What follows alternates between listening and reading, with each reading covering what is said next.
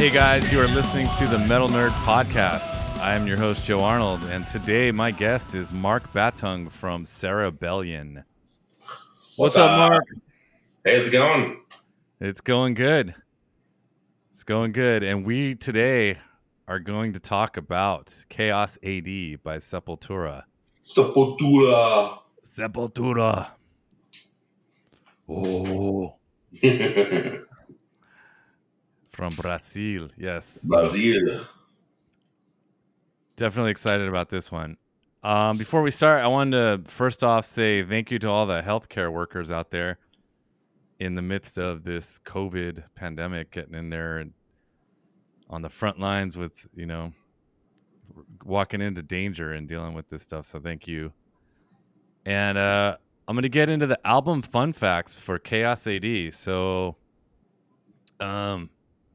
Chaos AD is the fifth studio album by Brazilian heavy metal band Sepultura, released on October 19th, 1993 on Roadrunner Records.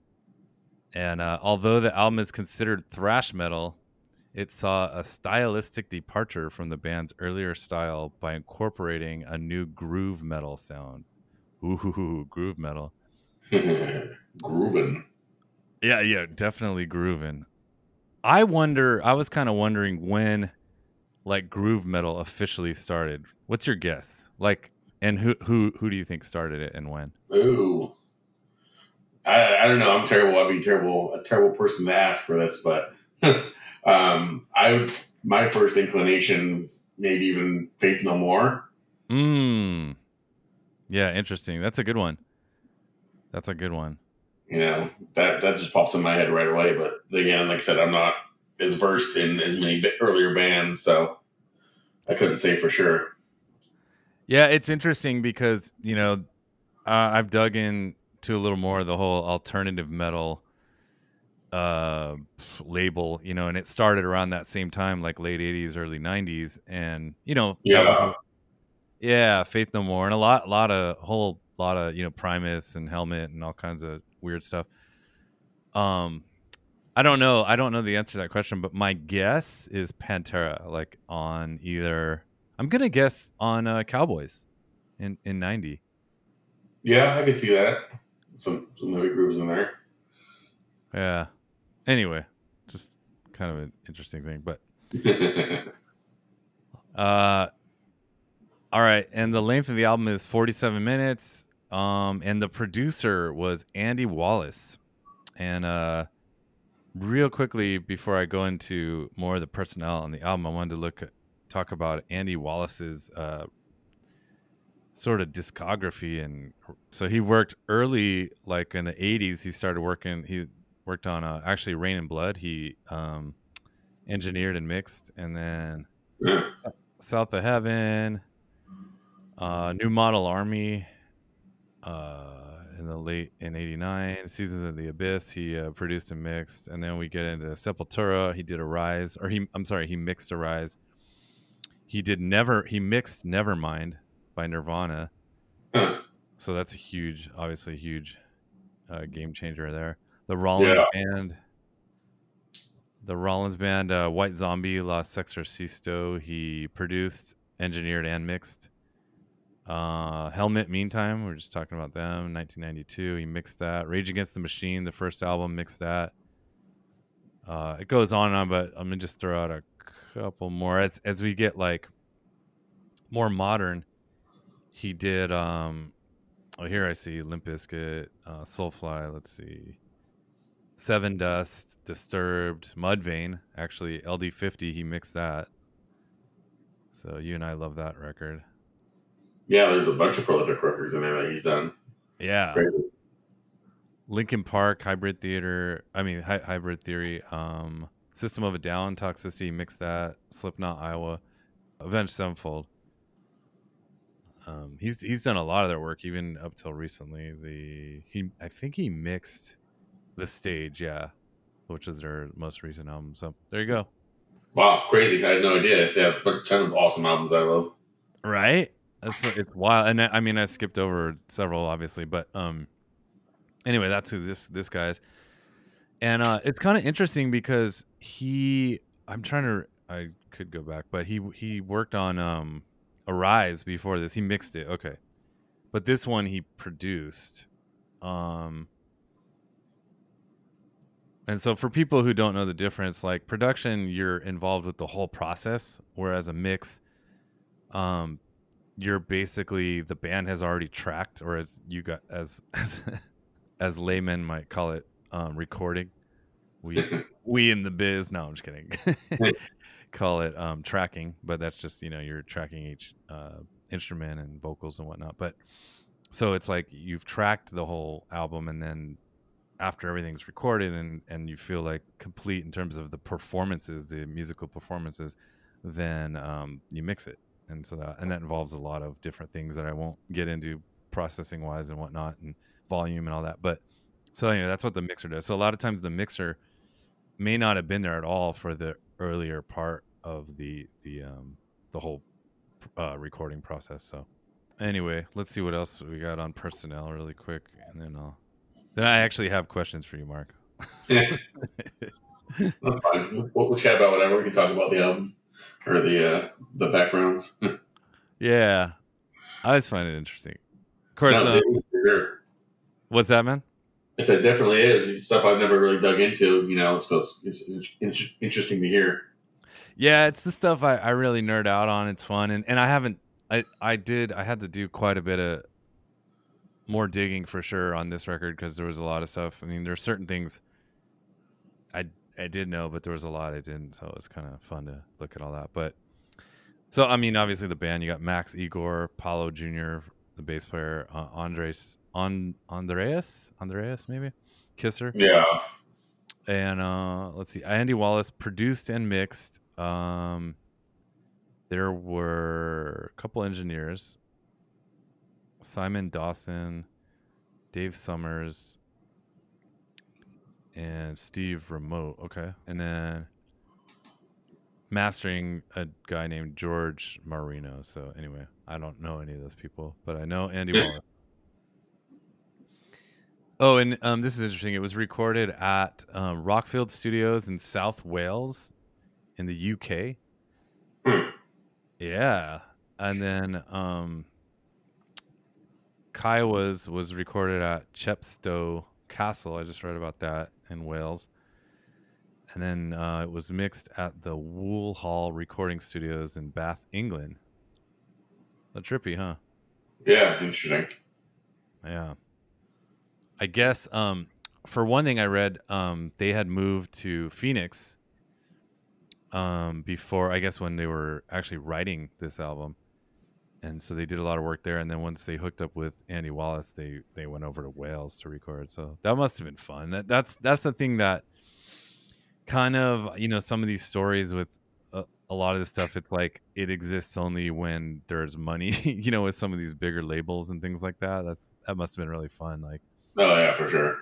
you know even some modern bands I know, like I was just digging into Periphery a little bit, and they like went to England just to record the drums, you know what I mean? Like they did the Uh, whole album in DC and stuff, but then, well, this was there's a couple albums back, but that's dedication. You're like, man, this room in the UK is so legit that we're literally gonna fly across the pond just to record the drums there. yeah, I get that the perfect drum sound. Yeah, man. Yeah, sick. I love it. That's dedication. But critical reception. Let's see.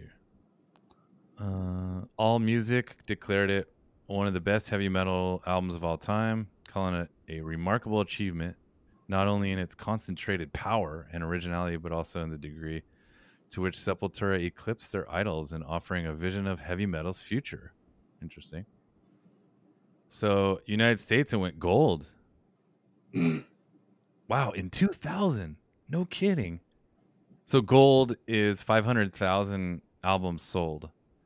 So, in the year 2000, this album that came out in 1993 went gold. So, that's interesting. That's big, man. That's big for a metal band. Yeah, it took them 7 years. What a pop artist does in a week, but who cares? Yeah, but yeah, totally. But that's it's crazy. Better to get and then there than to never get there, right? Yeah, exactly.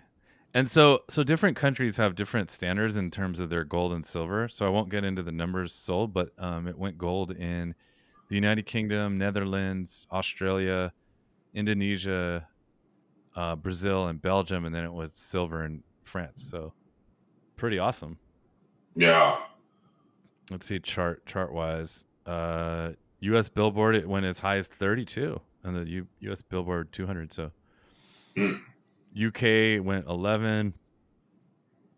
A lot of 11s in there. 15, 16. I see 19, 21. So fantastic. That's really high, especially for a band that heavy. Yeah, exactly. Probably in an era dominated by grunge, probably. Yeah, exactly. 93 exactly. That was the height of grunge. Um would you consider them extreme metal band? We had this conversation the Machine Head episode. Extreme? Yeah. Yeah, I think they got less extreme over time. Probably, I would say maybe some of the first albums where they had more of a death metal vibe. But I think once they kind of got to Chaos, it's more, I don't know, kind of this emerging mainstream groove sound for metal. Yeah. Yeah, that makes sense. But yeah, no, I probably wouldn't label them extreme knowing some of the other bands that are out there. Yeah. Yeah.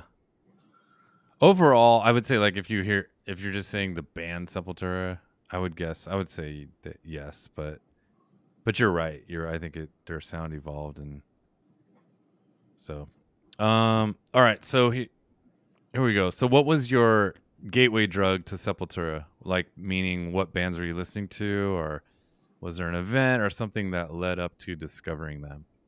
Yeah, I really had to rack my brain for this one. My memory's poop. So I'm like, what did get me to these guys?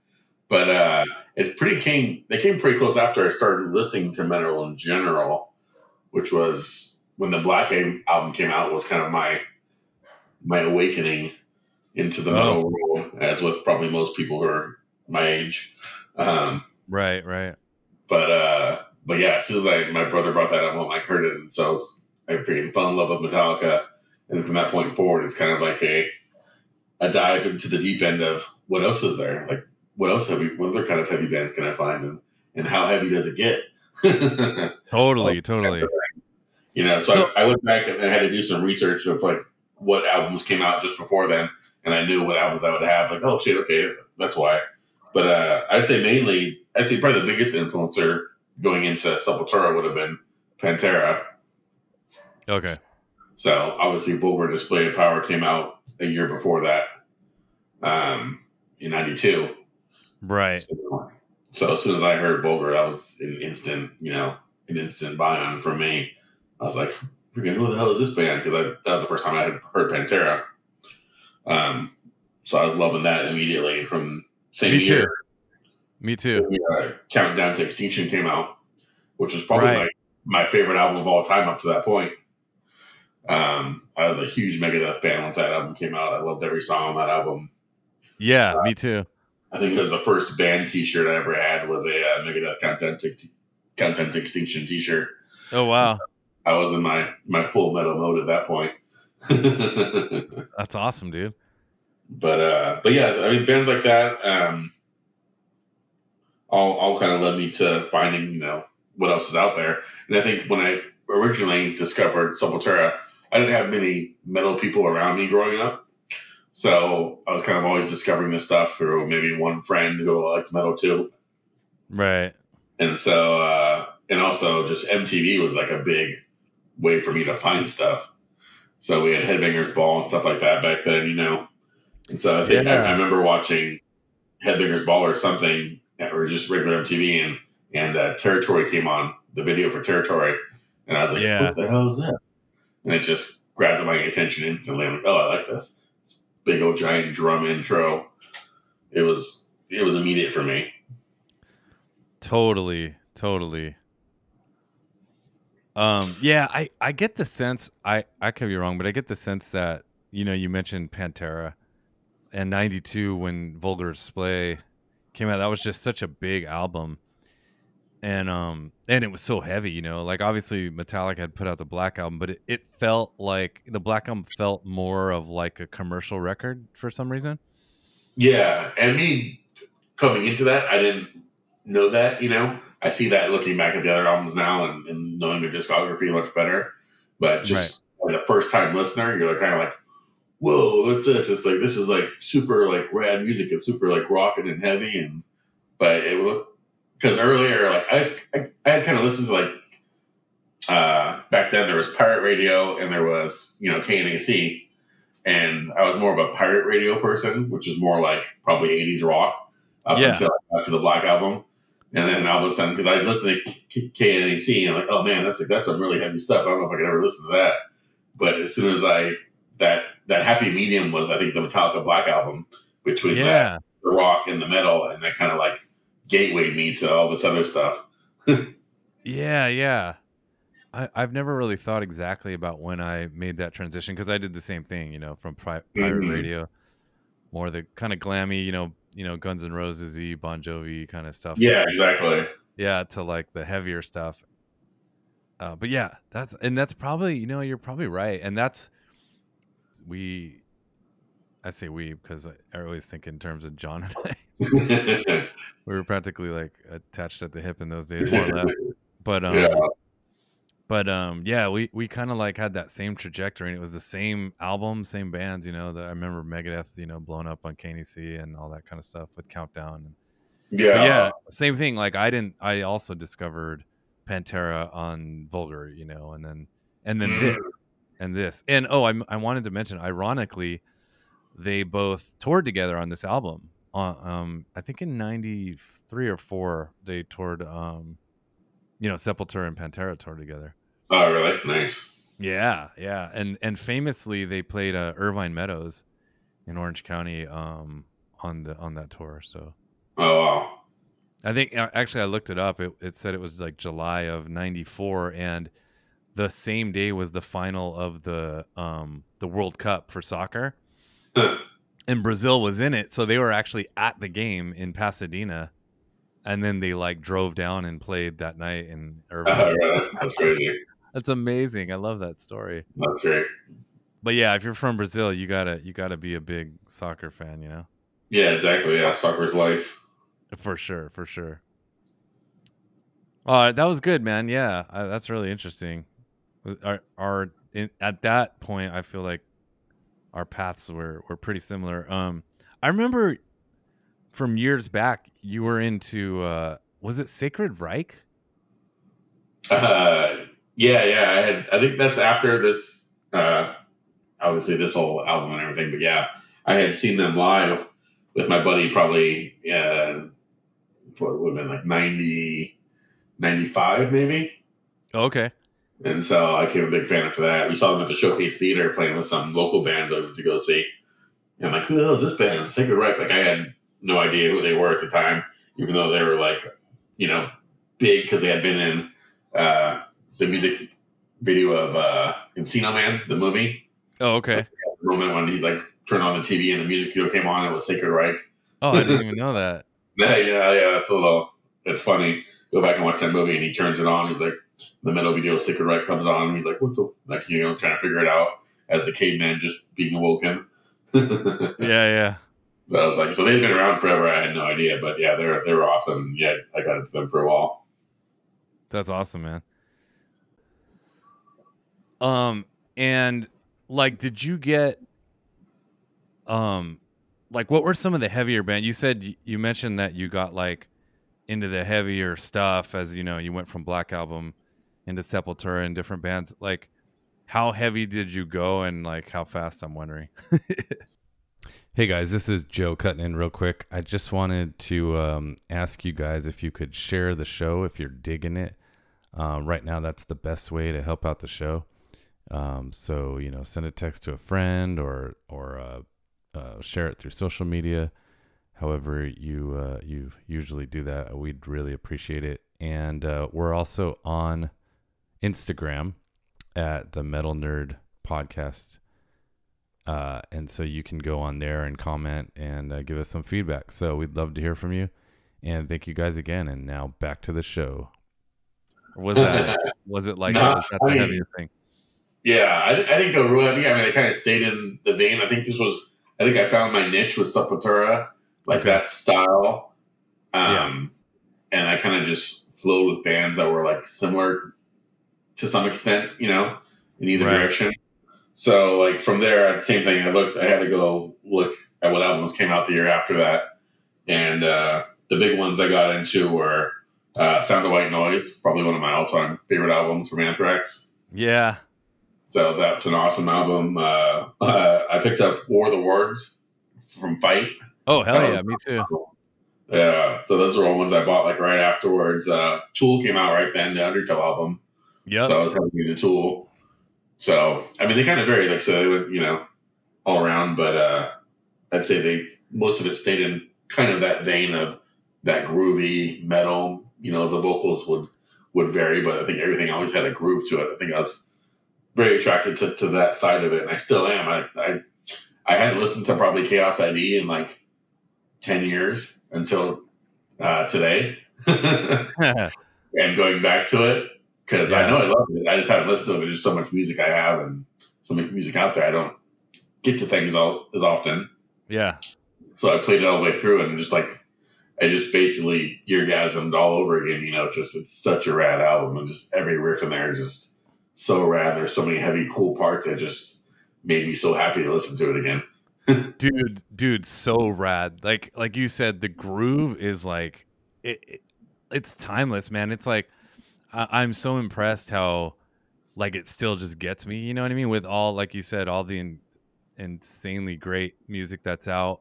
You know, between then and now, and to like to put that on, a record from '93 and still find that. I mean, their fucking groove and their the riffs. I mean, it still just pops, man. It almost has like a special place in the whole like pantheon of music of heavy music. It's crazy. Oh yeah, for sure. It's crazy. Just like you said, not listening to it for so long, and then immediately just like goosebumps and remembering all the parts that are coming up, and like I'm just sitting here drumming on my desk as I'm playing stuff, and my wife and kid are coming and looking at me like I'm crazy because I'm just going crazy from listening to songs. Dude, I was doing the same thing, exact same thing, and my wife and dog were looking at me the same way. I'm sure. Everyone's wondering why we're enjoying this so much, but just it's awesome. It just gets into you. It's crazy. Yeah, it really is, man. It's insane. That's awesome. Um, but yeah, this. Another one I was going to laugh at coming or oh yeah, some more just some more albums that coming out of that. Sorry, I had an extended list. Yeah, no, yeah, go for it. uh, so moving past that, those albums like Send White Noise are all 93, but then 94 moving beyond that was like Far Beyond Driven came out 94. That was the only album I've ever bought in my life that the second, the minute it was available, I was like waiting outside the warehouse music store to purchase it. I've never done that with anything else in my life, but I That's was so pumped crazy. on Pine There at that time. That's fucking awesome. Where was that warehouse in Long Beach? It was right by my parents' house in Long Beach. That's crazy. But yeah, I had my sister actually. I had my sister. She was in high school at that time. Take me to school later so I could go first thing in the morning, miss part of school to go get that album. That's fucking rad, dude. Yeah, it was the only time I've ever done that. I was so excited. So that one's rad. So moving on to there, then shortly after, kind of got into Machine Head Burn My Eyes came out that same year, '94. Oh yeah, yeah. Um, I was big into Prong. I love Prong. The Cleansing album was awesome. Oh yeah, yeah. I was stoked because it came with like a bootleg VHS of them playing a live show, and I thought that was the coolest thing ever. It was like the first like backstage like video, like live video I've ever seen. But this was Oh obviously before uh, DVD or anything, so it was on VHS, and I just sit in my room and watch it. Like this is so awesome. yeah. You know what? It makes me think about how good. It's almost scary a little bit how good like KNC like in terms of marketing and just like targeting their demographic. It was like KNC just sold all of us on the same bands. Like we all Oh like yeah, all the bands you pretty much mentioned. We pretty much all went out and like bought those records. And it's like because at the time, I mean, they were KNC was off the air in '95, so it didn't last long enough. But all pretty much all the bands you mentioned, it was like all the we all pretty much went out, and we didn't we didn't know you at the time, obviously, but like the tribe, like the metal tribe, was like all following the same fucking Yeah, exactly. moves and rally calls and all that shit. So, but it worked. I mean, it was great shit, and it was a great time, man. They were. I think the cool thing was that metal was finding a way to kind of have like a sound that sounded like a heavy sound that was good on the radio. Like you could, radio obviously was also like willing to play them. Like, there were heavier stations that were starting to, play heavier shit, but it was also it found like the songwriting kind of got a little more catchy, and I don't know, it was a really great time. Yeah, I kind of found that a good balance of. Yeah. But yeah, it's funny because to think that KNC went off there in '95 because I feel like I don't know, metal was kind of resurging at the early '90s, kind of just getting big, and for them to go off the air, it seems kind of weird looking back It, on it. And it felt weird at the time too, but I guess it's more or less the area we're in.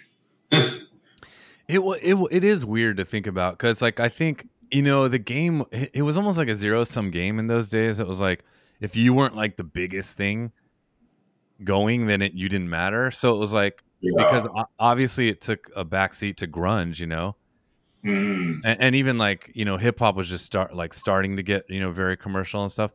But obviously grunge was huge, and then later in the '90s, you had like pop punk and ska and all that stuff. But I mean, just because like it was just such a different game, and I think like the record labels had a huge part of, because they were dealing in such big numbers and scale. That was like Uh-huh. if you weren't selling like literally like millions of records, like it didn't matter, and it was like, and I don't know, and I don't get the whole radio game. I'm sure it was like obviously advertising and whatnot, but it's just weird, man. It was like, I guess I don't know what happened, but it was like, metal was taking a backseat to grunge, but it was like, but it was also like the dawn of like a new age and era, and it was like it obviously what didn't go away. And then when Ozfest started in '96, that was really like a big fu to the industry. I went to the first one, and it felt like, and Sepultura was played on that one on what's it called, Roots. Mm. And that just felt like big. That was like, because the attention and focus was kind of taken off metal, and if like, obviously, and some of the bands were even playing smaller venues and stuff like that. I remember that. But when the whole scene came together in like one place, which was kind of what Ozfest was, it felt like big again. It was like, oh shit, like we're still here. Yeah, that's true. I totally see that. Yeah, it was cool, man. Actually, your band Neurosis played at that first Ozfest. Did they? I always thought I was at the first one, but I must have been at the second Ozfest because I didn't see uh, Sepultura, but I did see Neurosis. I think they played, or maybe they played again after that. I don't know. But the first year I went, Neurosis played too. So it must have been Yeah, I at mean, the second or third one. do you remember Uh, who else was there? um, Machine Head was there. I was pretty Okay, sure. yeah, and Uh, Pantera. yeah, was that the first? I went to two of them, two or three of them, and I try to remember Pantera. I saw Pantera for Reinventing the Steel when they played Ozfest. They Oh, played. okay, yeah, that's a lot. I mean, that's definitely, that was later It was on. like But because yeah. it sounds like you went to the second one. Okay. I mean, it sounds like, because I mean, I don't know for sure, but Pantera, although they would have been on the second one was obviously '97, and so Pantera would have been touring for Great Southern Trendkill, Okay. and Machine Head was on that one. Machine was on me, or the more things change, right? I think so, man. Yeah, Actually, because shit. that's the album I saw him play there for. They just had played. 'Cause they opened up with 10 Ton Hammer. I remember. I was like, oh Yeah, shit. yeah, and I think they were on the main stage. Is that right? Like early on, like the first Yeah, band. they're on the main stage. Yeah. Okay. Yeah, I didn't go to that one. But yeah, so anyway, but like a lot of bands did do it. Like sometimes, in some cases, a couple few years in a row. So I Okay. conceivably Neurosis was at both. And a lot of Yeah. times they would move up. Like either on the second stage they'd have like a higher, like maybe like a headlining or close to headlining slot, or No, or no. they'd even get moved to the main stage. So that was kind of cool for at the time, for just seeing, like, you would literally see that a lot. You'd see like bands that were played, I guess Slipknot would be another example where they were pretty early on the second stage, and then like I think even like during the tour they were selling so many records that they got bumped up like during their first tour, and then obviously later on they'd be on the main stage, and but yeah, just to see that kind of like all those bands kind of progress and grow up through that, was pretty cool. Yeah, it was used to be a dope festival. Yeah, for sure. But anyway, all right. So let's see. Yeah, did you have anything else on that on the Gateway? Well, I can't forget my. I love this album too. I don't know if you ever got into Biohazard, but their album "State of the World Address" came out then. And that was what I played over and over again. Yeah, what's funny? I They're- never really got into them, but I oh, know that really? I know they were hugely influential. Yeah, no, I dug them for quite a while. It was cool. That's a great album. I mean, if I recommend any of their albums, that would be it. They kind of had the same thing. It's very groovy. Obviously, it kind of leaned more towards the, I guess, the beginning of more of the new metal hip hop mix of metal. Right. Right. But it wasn't. It's still more metal than anything else. But they definitely For had sure. pop influence in it. And punk rock, like they kind of had like a hardcore, that New No, York yeah, hardcore, hardcore. yeah, for sure, yeah, East Coast hardcore style. But yeah, it was cool. It was a dope album. Yeah, I mean, I've done a few dives, and actually last week because I was gearing up for I did a Machine Head episode, and it was actually the More Things Change. So I was like listening. I was going into and yeah, it was cool, man. It was a trip because I know they were a Yeah. huge influence on Machine Head. Oh, really? Yeah, yeah, and my guess was, I wonder, but my guess is they were probably an influence on Sepultura also. Yeah, they've both been around for a while. So, Yeah, yeah, Sepultura is interesting, man, because they had like a lot of punk and hardcore influences too. uh huh. Since we're talking about it real quick, I read this article where they named off, and I knew some of these bands were influences for them, but some of their like punk rock influences were Discharge, Bad Brains, Dead Kennedys, Black Flag, and Circle Jerks. Oh, nice. Yeah. Yeah, so they're really really interesting, and then of course bringing in their kind of tribal sort of traditional Brazilian sound and things like that, like Mm. in this record, and then of course with Roots and later on, like pretty cool, like how open they were to just bringing in different influences. And I think this is really like the first album where you really start to hear that. Yeah, I think there's a little bit. I was listening back to some of the other stuff, and Arise, you get a little bit more. But yeah, this album, it's full on, tribal influence, and those beats and everything are way in there. You're right. You're right. Arise. You're right. They definitely introduced, um, some of the like kind of tribal influences, and then of course like a little bit of the punk rock, um, but yeah, I think in this one like right out of the gates, like the first song, it's almost like it's like a hodgepodge of cool influences. You know what I mean? Like that kind of middle part's got the punk rock, Yeah, wind up and shit, and then the kind of groovy tribal kind of shit, like especially, well, the first two songs especially, but so sick. Anyway, we'll get into that. Um where does this rank among the Sepultura's top albums for you? Ooh, I was thinking about that one. I don't know. That's a hard question. Um, You could range it, like top 3, top yeah, 5. yeah, I'd say top three for sure. Cool. definitely top three. The top three, I I don't know. I have trouble saying what's number one. They all have a different place in my heart for different reasons, but they're all good. So yeah, I'd have to put just top three in general. Yeah. Yeah. Um, what's another? Just can you give me one more album that would be in your top three? Yeah, I'll give you something even post Max. Nation. I freaking love Nation. Oh, dude, me too. 100%. I think yeah, That we were might talking be about my that might be my favorite. that. Okay, I know we were talking about that a little while back because I had re-listened to it after a while, and I was like, God damn, that's a freaking great album, man. Right? It's fucking great. And for me as being like such a production nerd, I think it's an incredible production. I think Steve Evans produced that. He did all the Dillinger records, and I'm pretty sure Okay, that's him. But anyway, yeah, I love do that album.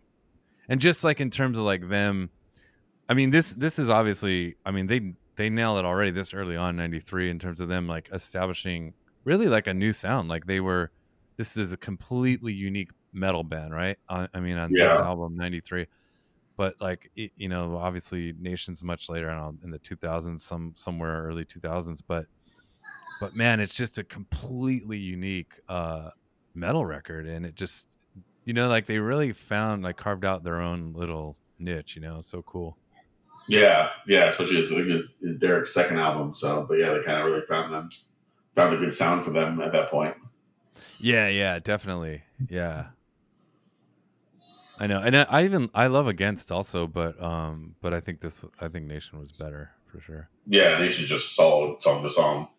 Yeah, exactly, exactly. Nice, nice. All right. Did you want to throw your other one in the top, your other top three, or move on? Yeah, I mean that's uh, Roots. Obviously, Roots is a freaking great album too. Oh, okay. So I thought you obviously, might go older. really no. Okay. Uh, yeah, I mean, like I said, this is my wheelhouse. Like, there's this style of metal, and I just love the groove and then the tribal and all the drum beats, and it lights me up like not a lot of stuff does. Yeah.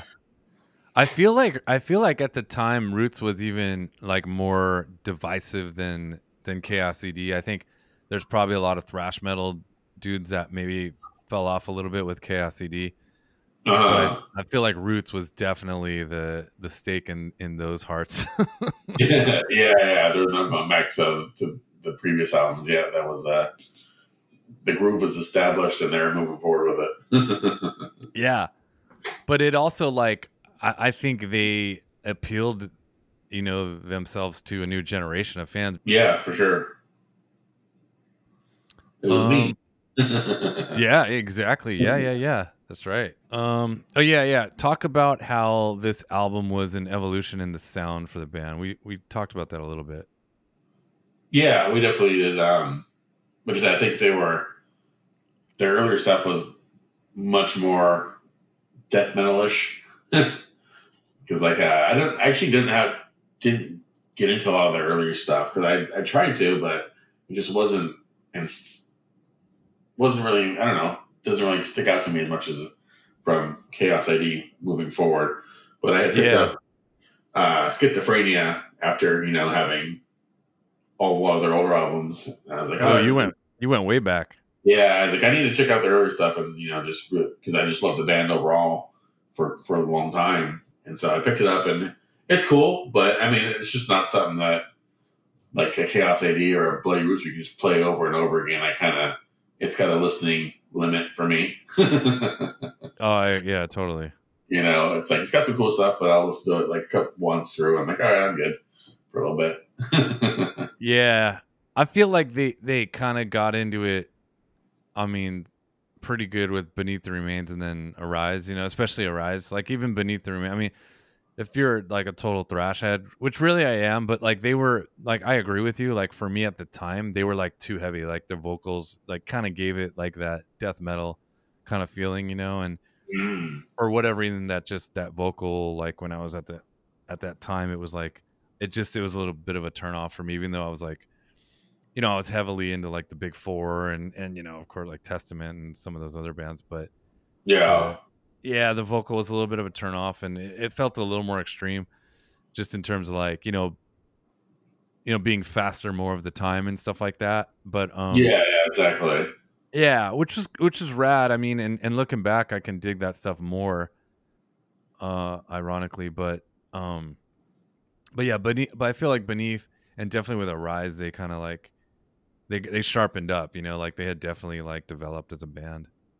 Yeah, yeah, for sure. And then yeah, some of that earlier stuff, like I said, schizophrenia, just production and some of that stuff's just it's obviously of the times, but it's Yeah, hard to listen to for me. no doubt, for sure. That's rad though. Yeah, because that's going way back, man. That's like if you bought the Black album and then bought Kill 'Em All as the next record. Yeah. Which would be awesome if I'm sure some people did that. And dude, it's crazy. There's this song on uh Arise. God, I'm trying to look for it. I don't know why I can't space on the name of it, but hang on one second. It's got this breakdown, and dead embryonic cells. Oh yeah. And I actually remember like listening to that like in when I was really young, and it's got this breakdown, and I was listening to that recently, and it kind of like it almost felt like it made me wonder, like, is this the first like metalcore breakdown? You know what I mean? Like it's got that breakdown towards the end of the song, and it's like, and it feels like where the pit just kind of stops and everybody kind of swells up and gets ready to fucking just get in there and go bananas and Yeah. do spin kicks and fucking throwing their Karate chop. arms around. Yeah, karate chops and just it has that feeling. It's like or something like that. Like Yeah. I'm probably Yeah, I botching could that totally right, do but yeah. that. Anyway, but talk about the influence this album had on like metal as a whole, as a genre. Yeah. Yeah, I mean, just thinking about it as a whole, pushing those pushing more of that groove into it, you can kind of even say that this does have a big part in leading to that new metal sound that everyone so For sure. loves. But all that stuff was rooted from somewhere, and I think it's albums like these that heavy groove just kept evolving until we get to the corns and the Limp Bizkits and stuff. For sure. Definitely. And then even like I feel like even it's funny because like the thing is like obviously new metal it is kind of a bad word, right? It like Yeah. today, it's like it seems like a fatty era, and like it seems maybe a little sellout to some people and all that. But the thing about it is when you think about it, the groove that came really from this era, the Sepulturas, and even before this, like even there were things like if you go back to like the 80s, even like some of the when Metallica and like Justice for All and certain songs, and when that kind of groove element was started forming, even Slayer to that extent, um it's like that never left, it came and it stayed. And like granted, new metal kind of died out and was not cool anymore, or the thing anymore, but really when you think about it, the groove never left. The groove's still there, and even today with like deathcore and gent and things like that, it's like there is like an inherent like living groove in that music. Oh yeah, totally. And it's just it's just never gone away. It's just maybe evolved in a sense. Yeah, exactly. Like I would say, even Gent is just full on groove, just with Totally. more chords. So Totally. I think you switched up there, but yeah, I mean it's still there. I mean I love it. I couldn't. I probably wouldn't be a big a fan of music if it wasn't there. I think I based my whole uh, listening experience on a lot of that groove and those groovy heavy parts. And because yeah, listening back on the Chaos AD, I'm just like there's stuff in that that just makes me want to go write music now and write similar stuff. Like I would totally steal that if I could because it's so Yeah, rad. totally. Yeah. One thing that I kind of like noticed was on Territory, like the solo totally reminded me of Meshuggah. I was like, "Oh, like I wonder if, Meshuggah kind of got, like do you know what I'm talking about? Like Yeah, I it's so like it's I don't know what the word is. It's very like um what's that word? Like kind of is dissonant, is that the right word? yeah, yeah. Like dissonant sounding Uh, and it's crazy. But I don't like, dude, I don't remember anyone like playing a solo like that before this. Do you? I don't know. yeah, no, not really. I mean, that's what's funny is like I'm sure this album's been so influential on so many bands, but it's really just Right? hard to point those exact moments. But subconsciously, I'm sure they're there all over the place that we're not realizing. Totally. Oh yeah, absolutely. The subconscious, but I don't know. My guess is like cuz I guess Meshuggah I actually heard I don't know if I've heard their full early records, but I've heard songs from them and they were like more of like a thrash, like kind of a more straight up thrash band and like, you could hear like Metallica and like, Sepultura influence. So I was like it wouldn't surprise me at all that that Yeah, was like the thing, but it's like it's almost like all their solos in the last, 10, 15 years have had that like really dissonant sounding eerie kind of like yeah, they kind of sound. get dark, yeah, dark dissonant sound, yeah, Yeah. And so I yeah. was It's just funny, like, there's a lot from this album, and I love that. I love that those dark, minor chords and progressions that are pretty much chock full in this album. totally. Yeah, totally, dude. Anyway, I want to point that out. Yeah, anything else about like, just the influence on metal? I mean, we've kind of more or less been talking around that, but Yeah, I mean, I can't think of anything specifically besides what we talked about. yeah. I mean, I guess the one thing that's just off the top of my head, but just, the thing that I always hear about is that like they Corn was like really influenced by Sepultura, and then in turn like Sepultura was then influenced by Corn. After Oh their yeah, their first record came out, but obviously Sepultura did like directly, like you said, kind of influence the. I would say Corn's like the king of the new metal bands, or the first anyway, because like you said earlier, their first record came out in '94, and I really feel like that was definitely a moment. I mean, some people talk about like that Cold Chamber and maybe even Deftones where don't get credit for being just as early on having really kind of I don't know been the first to kind of have that like different sound, but I always think of it as Corn being like the one. I'd say Corn for sure. Just from even listening back, I remember I can tell you a story from Corn. Listening on KNAC is the first time I heard them. I heard Mm, Blind, and so I was wow. listening.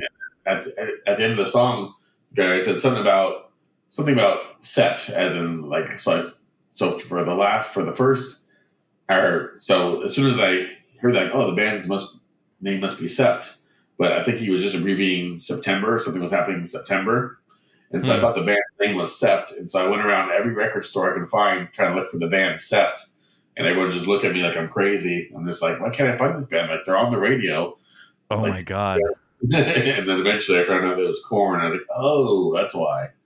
Their that's name's not amazing. Sept, it's Corn. That's amazing, So I felt like a fool, but I eventually found him and got it. I was happy. man.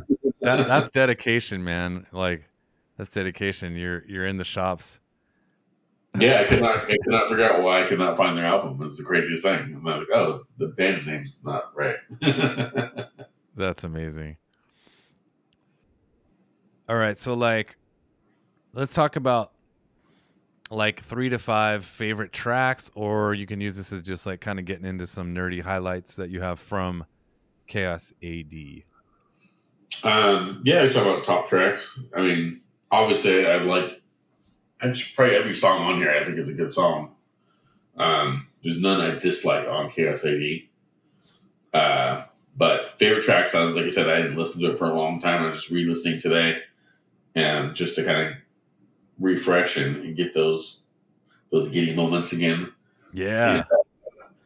as I was listening to, I could just these are the songs I totally like. Same thing, just geeked out on and like loved them.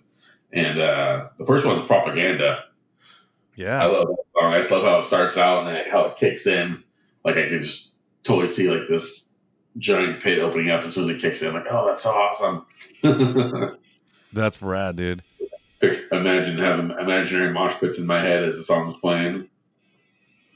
Totally, dude. But that's a dope song. I mean, that's super thrashy, you know, but it's got some good groove in it.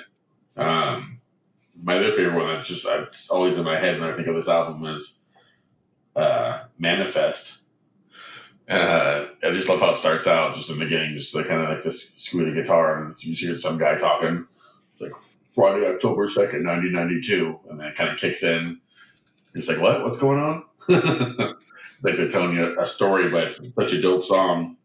And actually, I got this out before I started playing bass, and I was always jumping back and forth with like, what instruments do I want to play? Like, I love drums, you know. I don't want to play guitar; it's too much work. So bass is cool, but like, what do I really want to? What do I really want to play?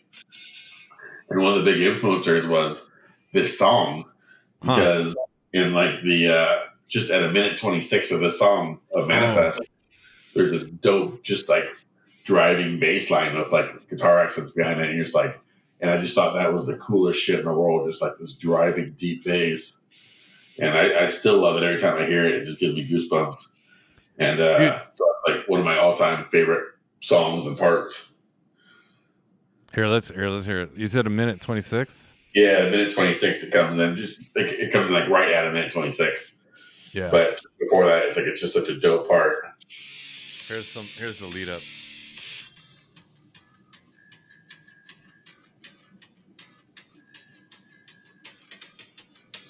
And just that rad drum beat behind it. Yeah, totally. And then it kicks Yeah, in, yeah, that's and sick, kicks dude. into that super heavy guitar, screechy guitar part. I just Totally.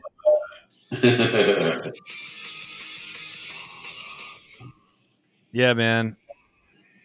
There's a couple parts on this album. I'm trying to think. There was one closer toward the end of a song. I don't know if it's this song or not, but where there's like another part where the guitar cuts out uh-huh. and it's the bass kind of chugging along. And I don't know, man. They were just like, oh, maybe this is this it? No, but they're yeah. I feel like they were like ahead of their time. You know, here I think they're really showing like I don't know. Yeah, I hadn't really heard anything like that before. And yeah, just like these, like I said, these high screechy guitar parts and like these driving bass riffs by themselves. And just the drums on the whole album are just incredible. Like the beats that he freaking comes up with and how he accents everything. And just, it's amazing. Dude, it's I mean, we're gonna get into this next, but it's his drumming is great, but like just the and I guess we have probably probably him and Andy Wallace to thank, but like the sound of the drums like still holds up, man. It's just like Oh, yeah. just an insane drum sound. It is, yeah. It probably one of the things that makes the album. If they didn't have that drum sound and what he's playing, like, I don't know, would it be the same thing? I don't Oh think it would be. yeah. No, Yeah. I agree 100%. But you know what, while you're while we're talking about the bass too, since you brought it up, really like the bass too. I think that in fact when you listen to me like the difference sonically between Arise and this was is like the bottom end, is huge. I mean, like I think everything sounds better on this, but really like I think Andy Wallace kind of dialed in like a nice bottom end. Oh, And yeah, for sure. and like just Yeah. that bass presence. Yeah. I think it's the production of the sound definitely kicked them to up a notch and a whole new level. That kind of set the tone for a lot of other bands moving forward, like we were talking about earlier. But yeah, the production is just awesome on it. Yeah, man. Yeah, it was. I think this was like the period, like definitely like from probably like 90 on, where like just I think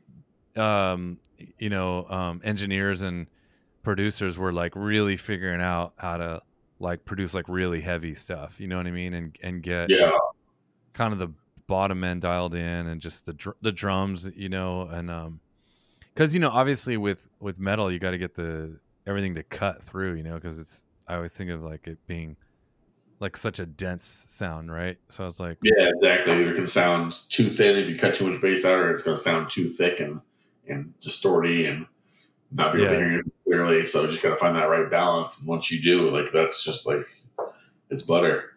Nice. exactly, yeah, exactly. So, but yeah, it was really cool, man. And there were so many albums that at this time I think that just kept like really just notching, like bringing like the bar like kind of kept raising, you know what I mean? And like Yeah, it's like every itching up year, there. like Yeah, yeah, totally, man, totally. So, but I mean that's still the case, really. I mean, but really, I think this area it was really like in the laboratory, in terms of production, like probably from like 90 to like 2000. It was like, man, there was like, yeah, it was just such an interesting time for making heavy records. But yeah. um yeah, so all right, so what else on your, yeah, let's hear some more highlights. So yeah, my other favorite is this one is like every time I pick up an acoustic guitar, like this is the thing I play because I love it and because it's easy. Yeah, But the Kiowas, however you yeah, say yeah, it, yeah, that yeah. acoustic tribal jam thing, I love that more. I love that so much. I've always have. Every time it plays, I just want to jam out on it. And so if I'm like at someone's house, I just like grab a. There's an acoustic guitar there. It's the first thing that comes to mind every time. I just can't help it. It's like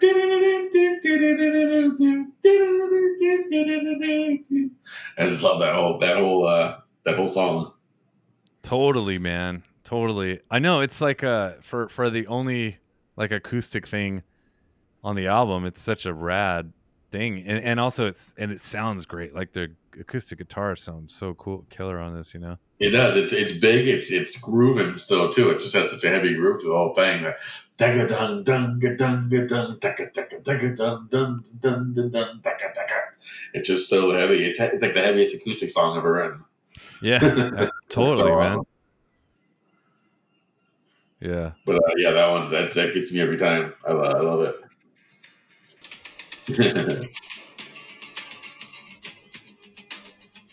so cool. Like I just read that they recorded this in a castle. Yeah, I remember you saying that earlier. It's cool because you hear the birds in there. I'm not sure if those are the actual. They must be real birds just hanging out in the castle or It something. it was, dude. Yeah. In fact, here I real quick, I pulled up a an article about that, and I don't know if I can get to it quick enough because I gotta find it. Shit. But it was saying yeah, basically like I guess it was opened up. There were the windows or whatever wherever they were. They there were Uh-huh. there were either no windows or they were opened up, and so you could like it was just picking up, yeah, like the birds like that were outside. Yeah, it's crazy. It's just like it just fits so well. It's awesome. Yeah, so cool. I love those little inside little bits. Uh-huh. That's rad. Yeah, okay, what else you got? Highlights. Those are my top three, man. Like I said, I really loved every song on this album, from freaking "Refuse Resist" to "We Who Are Not as Others." The weird instrumental slash very few lyric song towards the end. Like every song on this album is just awesome. But it's funny too. It always seems like "Refuse Resist" was one that always hit with the bands. I remember we used to play that live a couple Oh yeah. times. Yeah. And then what I was telling you about when I saw Sacred Reich, I saw the band. I don't know if we talked about this before, but a local band who they're got kind of big there on KNC, but Demolition Pit. Oh yeah, yeah. My buddy was the guitar tech for them. Okay, yeah, they played at that same show with Sacred Reich, and I think they ended with Refuse Resist, and so like totally just sold me on the band. I was like, oh, I love this band because I was into Yeah. Sepultura, you know. And they finished it, Refuse Resist. I was like, wow, that was like the coolest thing I've ever seen. Yeah, man. That's crazy. So that always brings back an awesome memory. But yeah, that song is fun to play live, and people love that song. But yeah, I don't know. Just like you said, there's no downs on this album for me. Like every song is just an upper. Yeah, man. Yeah, yeah, you went pretty deep cut with those hits. I like it, man. Yeah, typically I feel like that's how most albums are for me. Like I don't like the radio or the whatever songs they put out as singles aren't typically the ones I gravitate towards. It's kind of some of the other stuff. Yeah. But yeah, those tracks are just whenever they come on, just they're awesome. I never skip them. Yeah. I think man, I was thinking I think I always remember it like this. I'm not sure if this is actually what happened, but I remember getting a like maybe probably a tape um sampler at like the Huntington Beach Pier, and it had either War for Territory or I mean Territory or Refused. I think it was Territory actually on the sampler. Like uh, some guy was just like handing him out, yeah, and the I think street that's team how. Huh? said somebody's street team. Yeah, yeah, yeah, exactly. And I think that's how I actually heard. I mean, I had known who Sepultura was, and probably heard Arise through my friend, uh, my friend who had the tape.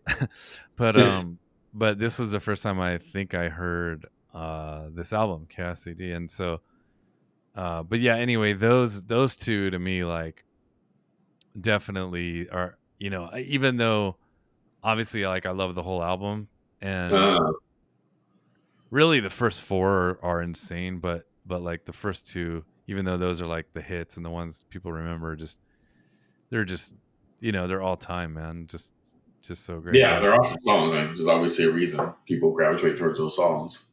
yeah.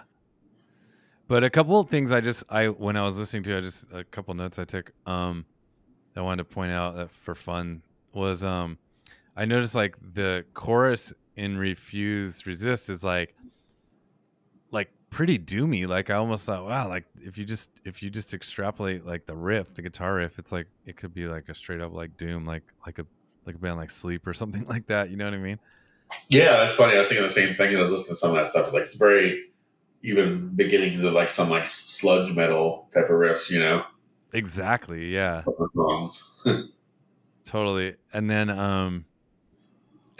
kind of in a similar vein, for Slave New World, I gotta find that because there's a lot of riffs, but it's not the first riff is like the to me it kind of sounds like Metallica, uh, but it's the one actually after that, whatever it is. yeah, But that wait, I gotta find it because I want to make sure I got. yeah.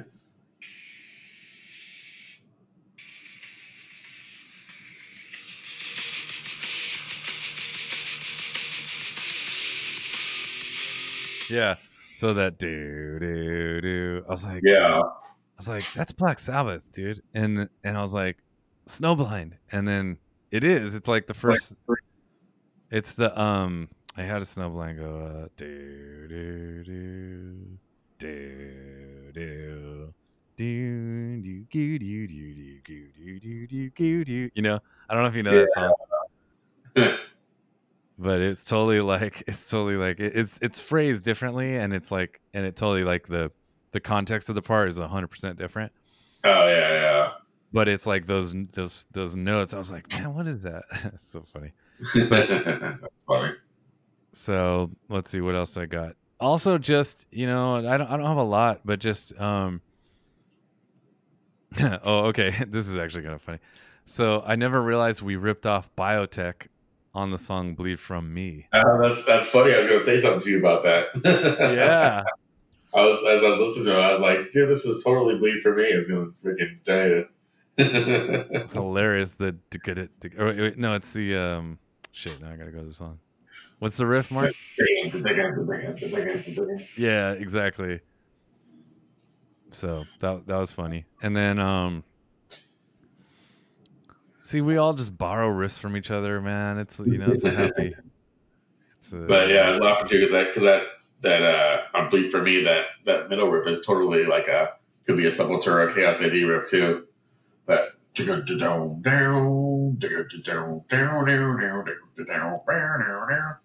like I could see that on KSAD. Oh, totally. Yeah, yeah, yeah. Yeah. And like I never ever thought, when there have been riffs like, like obviously when you're writing, you'll be like, "Oh, that kind of reminds me of what's it called?" And you Yeah, obviously it's like after the fact that you realize it's not like you're sitting there going like, "Oh, I want to." yeah. Like I want to take this or copy this or do something like this. Yeah, And I have thought that we've had riffs where it sounded like Sepultura, but I never thought that about that song. yeah. The punk rock song. Yeah, yeah, yeah. So right. So it's so funny, but yeah. And then the last thing I had was just that we were talking about Igor earlier, and I just like his like there's drum parts he has that are like it's like singable drum parts, it's like they're Yeah, memorable drum parts, and that's something like on is it that song? Yeah, I think it is, where it's like that part where yeah, right here. This I don't know if this is like a chorus or pre-chorus, but right here. yeah, And then, of course, like, they're all over the first two tracks. It's just like very memorable. Like, I don't know. Are you the same way? Like, yeah. No, totally. Like I said, the acoustic tribal song, like Chaos, like that one, like the drum beat on that song is so rad that he does. Like I'm just sitting here, finger drumming along to it. Yeah, it's everything's like so like I don't know, like you said, it's very like it's a vocal or something. Like it's very catchy and very like harmonious. I don't know how to explain it, but yeah, yeah, it's very much a part of the song as opposed to being in the background. I don't know. dude, totally. You're not going to just like kind of gloss over that. And I mean, granted, I'm a drummer, so a little biased. Or Yeah, drum. no, I totally agree. Like, yeah, I don't know, I can't explain it, but yeah, I totally see what you're saying. Yeah.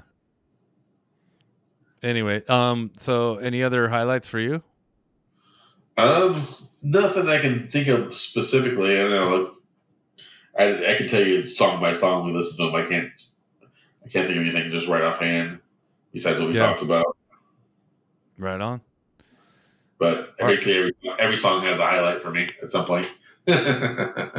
For sure, man. I don't know. I don't know, man. And granted, like this is like, and it's an evolution. We've talked about that, and I'm biased, of course. Like I tend to notice that the albums I love were like the ones that like you know I heard first from a band. Oh yeah, I mean, and obviously later albums, but like I tend to like think of the band sound related to when we discovered that them. time. Yeah, Uh, but I do feel um like this is kind of when they came into their own, you know what I mean? yeah, I agree. But anyway, okay, so let's talk about the production. What are your thoughts on that? Production, yeah, I mean that's all part of I think the package is that production was really rad on this album. And again, like I said, kind of looking back on some of the other albums, that's kind of things that can really turn me off to a band is production that I don't know doesn't meet my standards. Right. Bad production, even if the music is good, can make good music sound bad.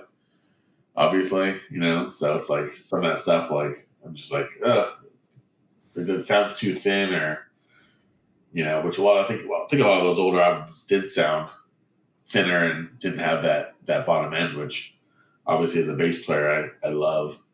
Um, Right. then I'm less inclined to like it. Totally. on that note, what was the first? Well, you kind of mentioned this one being. Was there another like album around the time where you realized like, oh, the bass sounds really good on this record? I mean, obviously Uh, this one, but Another one I really loved is Helmet Meantime. I always loved the bass on that oh, album. dude, totally. It's funny because I was just listening. I was actually when I was listening to Sepultura yesterday, this album, I was like, I go, man, you know what? It kind of there's part of it, and even like with the drum tone a little bit, it kind of reminded me a little bit of Meantime. So I threw on Meantime. That's funny, man. All right. Yeah, because that's Yeah, yeah. Meantime is the reason I started playing Mesa Boogie because I thought that's what he played. Looking at the album notes, it's like I think he plays Mesa Boogie. I love that sound. That's what I'm going to start playing. So Yeah. I've Oh always wow. loved the bass on that album. Yeah, it's pretty big, man. It's really, really big on Yeah, Meantime. yeah. I just always had just this characteristic that I just was drawn towards. Yeah. That's a heavy dude. That's a heavy sounding. That's another album where again, all part of that like whole kind of evolution dialectic of like sort of the metal sound. And I know some people might even not consider Helmet a metal band, but Jesus, that's a heavy fucking record, man. Yeah, yeah. That And was an it, awesome.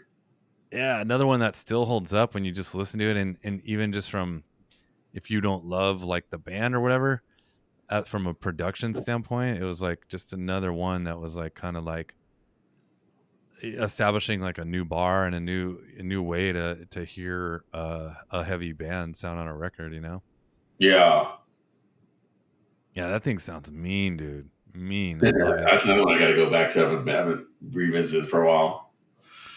And the funny thing is, man, like cuz you know during that time, you know, the thing like when you know we were a lot younger obviously and our ears were not as developed. So I kind of tended to think like, you know, when I'd hear a really good sounding metal record or heavy record, it was like I would tend to think that things were overly produced, you know, to get that sound.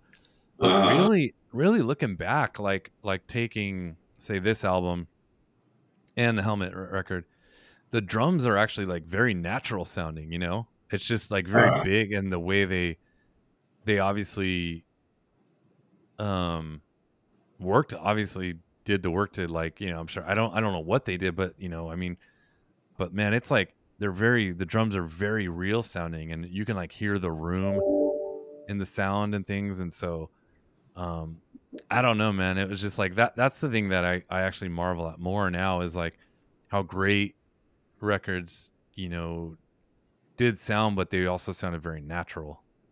yeah, yeah. I So agree.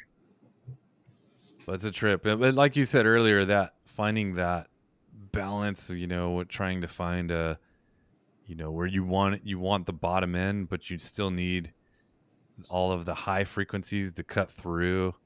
Hmm. Yeah, the It's universal struggle, what we still go through today. I know, right? Right? Yeah. It's wild. And the other thing I will mention like if there's any like I don't know younger kids or people that like are just more heavily into like newer bands, you know, or newer, you know, albums, you know, I would definitely say like you kind of have to wait a second. Like when you first listen to like say you're listening to like something that came out this year, and then you go and put on Chaos CD.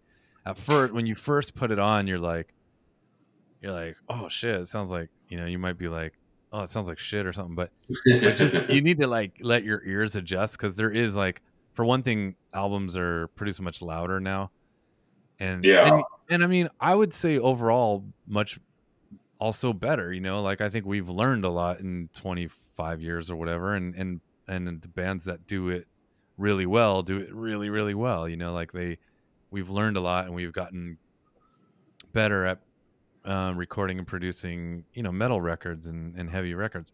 yeah. But Technology's gotten better. Everything. exactly, exactly. But like, but give your ears like like a song or even less. It doesn't even take that long to just adjust. And then once you kind of get in the groove of like what you're listening to, and your ears will adjust, then make your judgment because like That's the key because it's hard to compare. Just like if you're A being, like just like point blank, everything newer is going to sound better, But it's just you got to kind of give it that few seconds or whatever. Yeah, exactly. It's just like new cars and old cars. New cars are going to be fancier and better, but there's nothing like the sweet sound of an old car either. Yeah. It Also, a has lot of bottom end. highlights. What's that? I said the older stuff has its own highlights in a slightly different way, but it's still good. Yeah.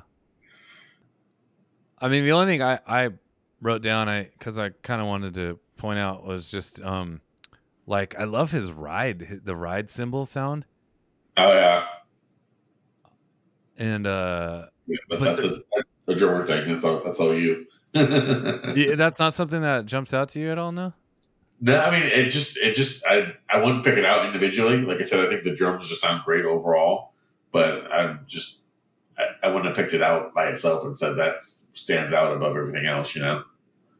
Yeah, I Just should because have I like don't listen to it all the time either. It's not something I'm like examining, or you're probably doing a little closer examination on that.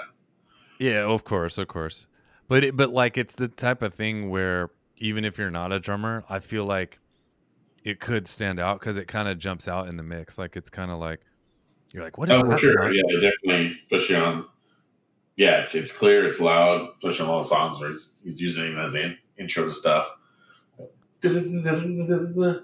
Yeah, no, I agree. I guess like when I think about it, yeah, it definitely stands out. But I don't think, I think I just realized that it sounds good, but I wouldn't realize that it's because of the ride sounds better.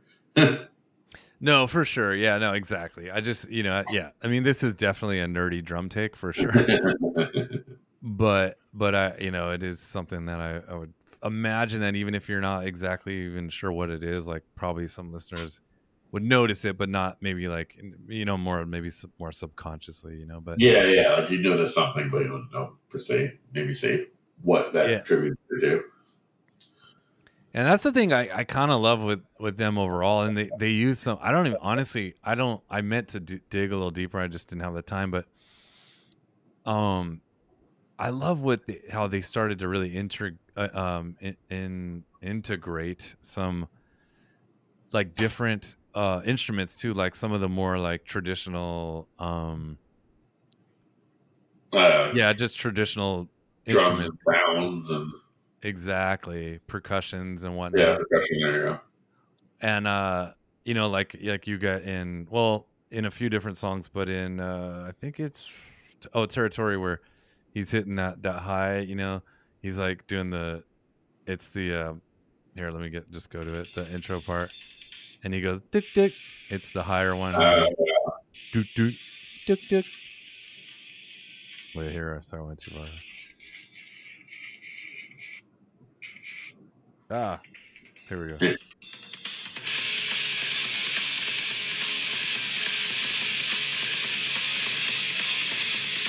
Right here. Doot, doot, dick, dick, dick, yeah, that's right. dick, dick, dick. Yeah, and then but there's some other songs on there that actually, yeah, and I don't know exactly what they're. I mean, obviously it's uh, I mean they're drums, but they're like I think you would probably more traditionally see them like on a maybe like on a Latin percussionist setup. You know what I mean? Oh yeah, for sure. Yeah, and so he kind of incorporated that kind of stuff, and then yeah, and then the spread from going to like, well, that in that case it's a higher frequency, but having the more bottom end presence type things we've mentioned, and then even with the drums, and then obviously with Roots they get into like these giant, bigger kind of drum like I always forget what they're called, but anyway, the really huge drums, and then but that whole frequency range from like that to then these really kind of nuanced high pitched sounds too, like I was talking about with the ride and some of the other things and some of the other percussions. I just love that like attention to detail,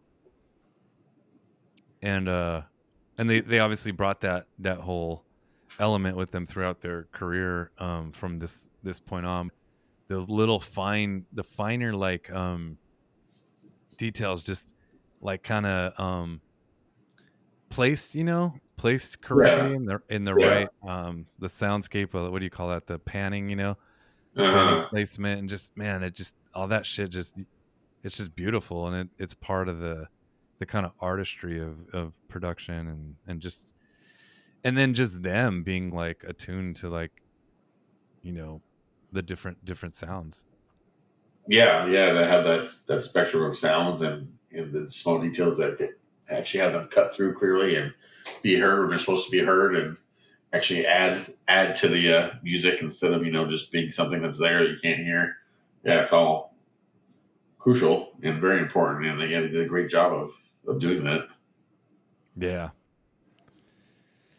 All right, we'll get out of the production corner here for all the nerds. All right, so Mark, if you're in Sepultura in 1993, what are you thinking in terms of like one or two songs from this album that are going to be in the set list every night for the rest of your career? um, as a member, I'm thinking obviously this is even just from experience of like I said, other bands playing it and even us playing it. I think the number one is definitely "Refuse Resist."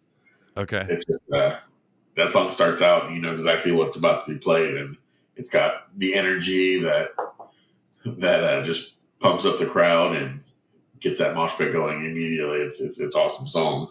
Totally. Like just that the first beginning, it's so cool. Just that machine gun sounding snare, just so Yes. cool. They made it sound like that, and then it's just you just know that song is when it's getting played. It's one of those things that's so ingrained in the metal listener now that once it starts out, you know what's happening.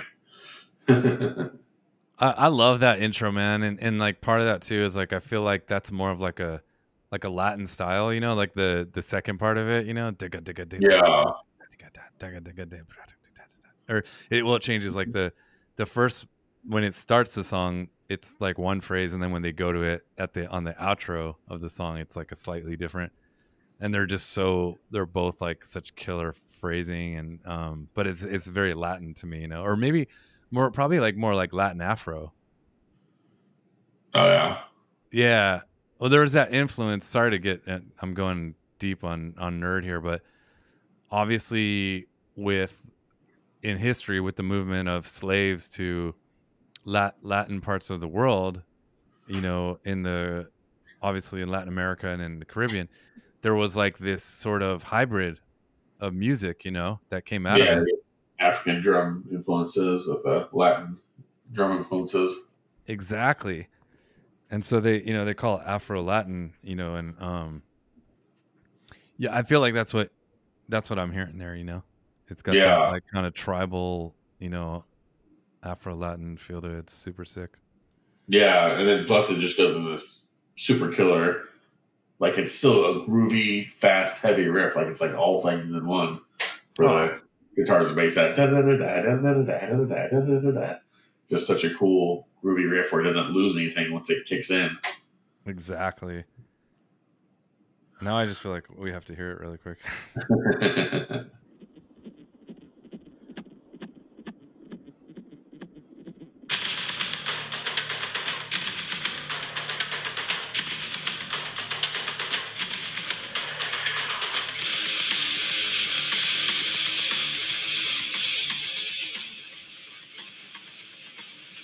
Yeah. So and then like the N one, I think it's digga digga dip.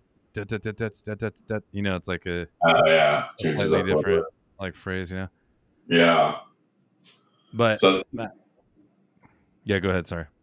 no, that's a definitely a key live song for me if I was in the band. Yeah, yeah, yeah. And then after that, I'd probably have to go a little more deep cut just for my own satisfaction, Do it. and because it's still a dope song though. Is the propaganda. I Oh, love okay. Yeah. how it starts out and it just kicks in, and I just feel like that's like just a super pump up moment when that song kicks in. Yeah, I actually, um, I just read that they were thinking of calling the album Propaganda Oh, at first. really? At first, yeah. Huh. Yeah, I just love that the high squealing guitar intro. And you're like, oh, it's gonna happen. It's Here it coming comes. here. Yeah, yeah. Here it comes. Yeah. Okay, so there. See now that like that, I actually was wondering. See, that's actually kind of what I'm talking about. But Yeah, that's what popped in I'm my not. head when you were going with the ride. Yeah, but like I'm like even wondering. Like with that, I can't even totally tell because his ride kind of sounds like that, but I don't even know if that's a ride or if that's something else. Oh, really? Huh. Because it's like, yeah, I don't. You hear like later or different parts. There's definitely like a ride cymbal, and he has a unique like it's like a very high pitched sound to it, and I don't know if it's just like a thicker cymbal or whatnot. I'm not sure what it is, but um, See, I does he don't have know. one of those? Can't you get just like the bell of the ride to play? Like they Yeah, have you know what?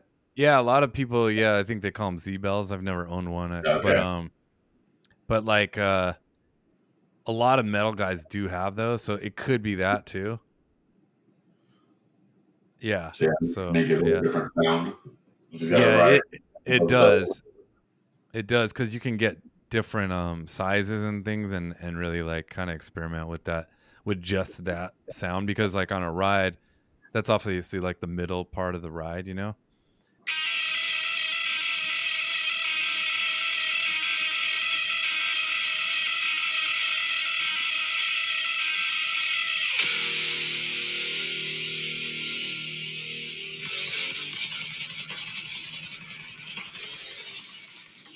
Yeah. yeah.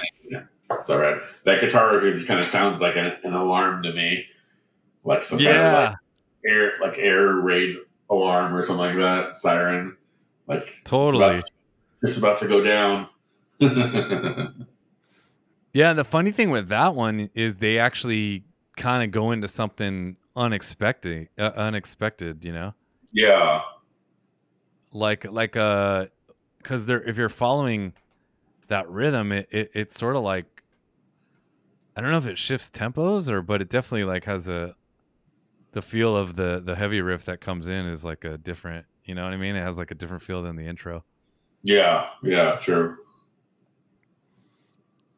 But yeah, that's sick though. I do yeah, I love that. That's a great intro. Anyway, yeah, sorry, complete your thought on propaganda as the in the set. The must. No, it's just a dope song, man. It's got a lot of cool parts to it. Like I said, that beginning part, and then it's got another one of those cool bass parts. The bass is just kind of running from a little bit. Um, but yeah, it's just got some cool parts, some cool heavy riffs in it that just live would just get people pumped. That's what it's about. Yeah. Yeah. So refuse, resist, and propaganda Propaganda. are the Yeah, those are two. my two. Okay, cool. All right. Yeah. The one thing, the one, I guess there's a couple areas where we differed in our kind of metal upbringing or whatever, but was like I didn't really get into Machine Head until the more things changed. Like I kind of missed. I don't even know how, but I completely missed Burn My Eyes. Like I don't. I mean, it was probably on my radar, but like, but I for some reason I don't even know if it was even on the radar. It was kind of like Yeah, how did you know about Machine? Because I don't think KNEC was playing Machine Head. no, I came onto it because the very first band I was in with these guys from Torrance in eighth grade, and What were they called? no, there's just some guys that we had met like through. I forget how we met them. I think the recycler or something too. But some young kids when we were in eighth grade. We met some other eighth graders to start a band with in Torrance. Oh, okay. And so one night we spent me and my friend Tom, who used to play drums, uh, started the band with these guys. And so we spent the night at the guitarist's house one night because we were going to go to, or because we went to that show with Sacred Reich. Yeah. And so we got home really late, so we just spent the night at his house. And he's like, "Oh, you guys ever heard this band?" I'm like, "No, what is it?" He's like, "It's Machine Head." And so he showed us the album. I had no idea either. He just happened to he's deep into in metal, and he showed us, and it's like, "Oh shit, this is awesome." Yeah. Okay. Wow. There you go. Yeah, so That's awesome. technically it passed me by too, but someone else caught it and made me listen. Yeah. I guess they were the like official meaning of the word underground. Like because Yeah, yeah. I don't know how he heard about it, but somehow he had the album and he showed us, and yeah, I was digging it. yeah. I'm curious too. This is a little bit of an aside, but you were into Fear Factory, right? Yeah, still in. How did you find out about them? Because they were another one I feel like similar to Machine Head, where they were like they were around, but you kind of had to Uh-huh. know what was going on. So that's a funny story too. Is um, so actually we talked about this before, but Megadeth was supposed to play a show with Korn and Fear Factory at the Cal State Long Beach. Yeah, So we had tickets for that. I It was did like too.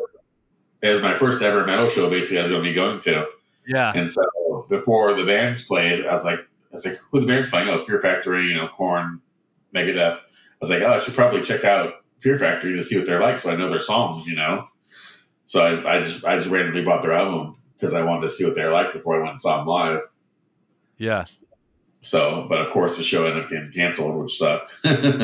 So, So you know what happened, dude? I had tickets for that show too, and yeah, we were really young too, and it was like, uh, it was at Long Beach at yeah, Cal the State Long Beach, the at the Pyramid, yeah. pyramid, yeah.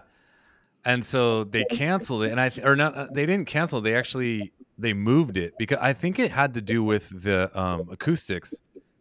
Like I think that's what I remember hearing anyway, that the acoustics were bad or something. So they moved the show, and it was like I want to say it was like they moved it to like the Santa Monica Civic or something like that, and then like we just couldn't get a ride, to go Uh, because it was like they moved it, and we're like, oh, yeah, it's in LA, can't go now. Like it's like yeah, really, it was we didn't like even too know they far. moved it. And then the rumor that we heard was that the the community complained about having a metal show there, and there were Oh, people that were going to show up. So the community complained, and so they canceled it. That was what we heard. So we were all pissed oh, off. Everyone I'm around the city, like, what the yeah, fuck, I'm man? sure. Yeah, I know. I'm sure that's more accurate. And you lived like down the street from there, so yeah, Yeah, I mean that's what we heard. I don't remember how I heard it, but that was the rumor that I had heard. I'm sure that's more accurate. Yeah, But I was but pissed. that's crazy. But yeah, it was like what a show. It was like, yeah, Megadeth headlining, and then I think Korn was direct support, and then Fear Factory, and then actually Flotsam and Jetsam was going to be the opener. Oh, really? And yeah, and I'm a big fan. Another thrash metal band I'm a big fan of. So, but Yeah, yeah, that was going to be a great show that didn't happen. That was a bummer. Or yeah. So and we didn't like, yeah, we had no way to drive there, so that was the whole thing. Was like, I think when it was close, like our parents were probably going to take us, but uh, then once it was like everyone lost interest. Once, I mean, not us, but the people driving lost yeah, interest. yeah. Like, oh, we gotta take you someplace far. Screw Yeah, that. yeah, yeah. But yeah, anyway, that's funny, man. Yeah, so that's Uh, always a good story. yeah, that's crazy. Okay, what can up and coming bands or young bands or both, whatever, learn from Sepultura? Everything. Yeah. um, I don't know. What can they learn? Write good songs, make them groovy. I don't know. That's a hard question. I don't production. Like you said, being able to hear everything, every nuance that they're doing, and taking the time to make those nuances work and inserting them into the song. That gives it something different and something cool for people to listen to. Yeah. Yeah. Yeah, Besides, go ahead, sorry. that was done. Sorry. No, just yeah, I mean, I think for one thing, being from like the thrash metal kind of world or whatever, and just having the kind of gall to and balls to kind of step out a little bit and just, hey, and even notice like I was just reading that when they started to tour, like I think on a Rise, even maybe a Rise was the first time, or maybe Beneath be, their main. yeah, no, I think it was a Rise actually. um I read that, I think that was like the first time they left, Latin America. And so they, Uh, like, maybe the first time they played in the US. So no, that can't be right. Maybe it was Beneath the Remain. Anyway, and then they played in UK, and having like playing outside of their country and stuff, like really kind of opened their eyes, like kind of socially and politically. uh, And and it kind of like they said this was the first album where they had a lot of those kind of social political topics, as lyrics, and even the whole kind of background to the album, having the, like I said earlier, having the balls to kind of add that groove element and like some of their more traditional elements, but also like their love for like punk rock and hardcore, and really just bringing all of that in. And then just like, man, like those guys are just road dogs. Like they were just kept at it. I think they, when you look at like their first album, I think was like 1985, I think, yeah, I think or yeah, somewhere 845. Yeah. 86. Uh, 86, and then Schizophrenia 87, Beneath the Remains 89, Arise 91, and here we are, Chaos CD 93, and then obviously they're still together in 2020. I mean, just like yeah, still grinding.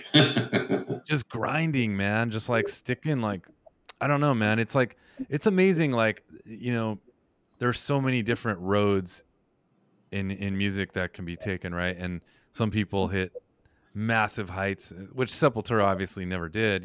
This might have been it in terms of like sales. Like I said, they went gold in the US, which is huge, 500,000 Yeah, records. I don't know, I'm sure Roots probably did just as well too, but yet they've like just stuck with it and kept at it, and developed their sound and evolved, and just been on the grind. And I don't know, I think that's to me like it's almost like learning from example, like that's pretty amazing. yeah, no, I agree. Your insight's much better than mine. It's they definitely weren't afraid to evolve and try something new, step out of their box, and they're even doing that. To more recent albums, like when they did Alex was more of a concept album, based on what's it? Shoot, a Clockwork Orange. They're still Oh, trying new things. really? Yeah. So, and that was a cool album. I enjoyed that one. So, yeah, they're continually innovating and trying new things. So, definitely a good insight. Yeah, keep evolving, and you never know where it'll lead you to. Yeah, it's crazy. They just seem like music lovers, you know what I mean? Like, and I guess, I don't know, but at the end of the day, I think when they, I don't know, I think they were gonna do it no matter what, even if there was like, um, no label or whatever the case. I think these dudes, and obviously like they've had major band member changes, which I'm sure was pretty tough. Especially it's strange now that both of the Cavaleras are not in the band currently. Yeah, Um, but they've forged ahead, and I think they should. It's good for the brand and for the fans, really, because the fans, even though you could argue that you know the Cavalera brothers were like kind of like, I don't want to say the main guys, but like but they without them, but it's like they're still a great band, and they people want to hear those songs. yeah, they're still putting out good music and innovating, and yeah, for Yeah. sure. Anyway, right on. Well, let's see, man. Anything else you want to throw into the ether for about Chaos AD? um, No, just a great album, man. Just like a lot of other albums, go back and listen to old music. There's a lot of good stuff out there that you haven't either forgot about or you need to revisit again. But Chaos AD for me was definitely something that heavily influenced my what I listened to, and it's still just a great album going back to it, and I still enjoy it like crazy after reminding myself how good it is. So good, man. So good. Yeah. Hats off to Andy Wallace, man, for really just kind of Yeah, I mean, elevating the metal sound, man. I mean, obviously to Sepultura too, but yeah, having a good, yeah, he did it right. This album and many other albums for other bands. Yeah, his talent was crazy. So yep, good job to everyone involved. yeah, absolutely. All right, tell everyone where, like your handle or some places, websites that they can find you. Yeah, I could be found on the interwebs. um, I'm probably most active on Instagram, and my handle is Cerebellion Mark at Cerebellion Mark, whatever they do. And Yeah, then obviously you can keep up on all the new Cerebellion stuff through there or through our website, cerebellion1.com, which Joseph Arnold is a part of as well. So you can yes, follow up on both of us there. yes, yes. But yeah, it was fun, man. Thanks for having me on the show. Right on, Mark, man. Thanks a lot, bro. Yeah, we'll have to do another one.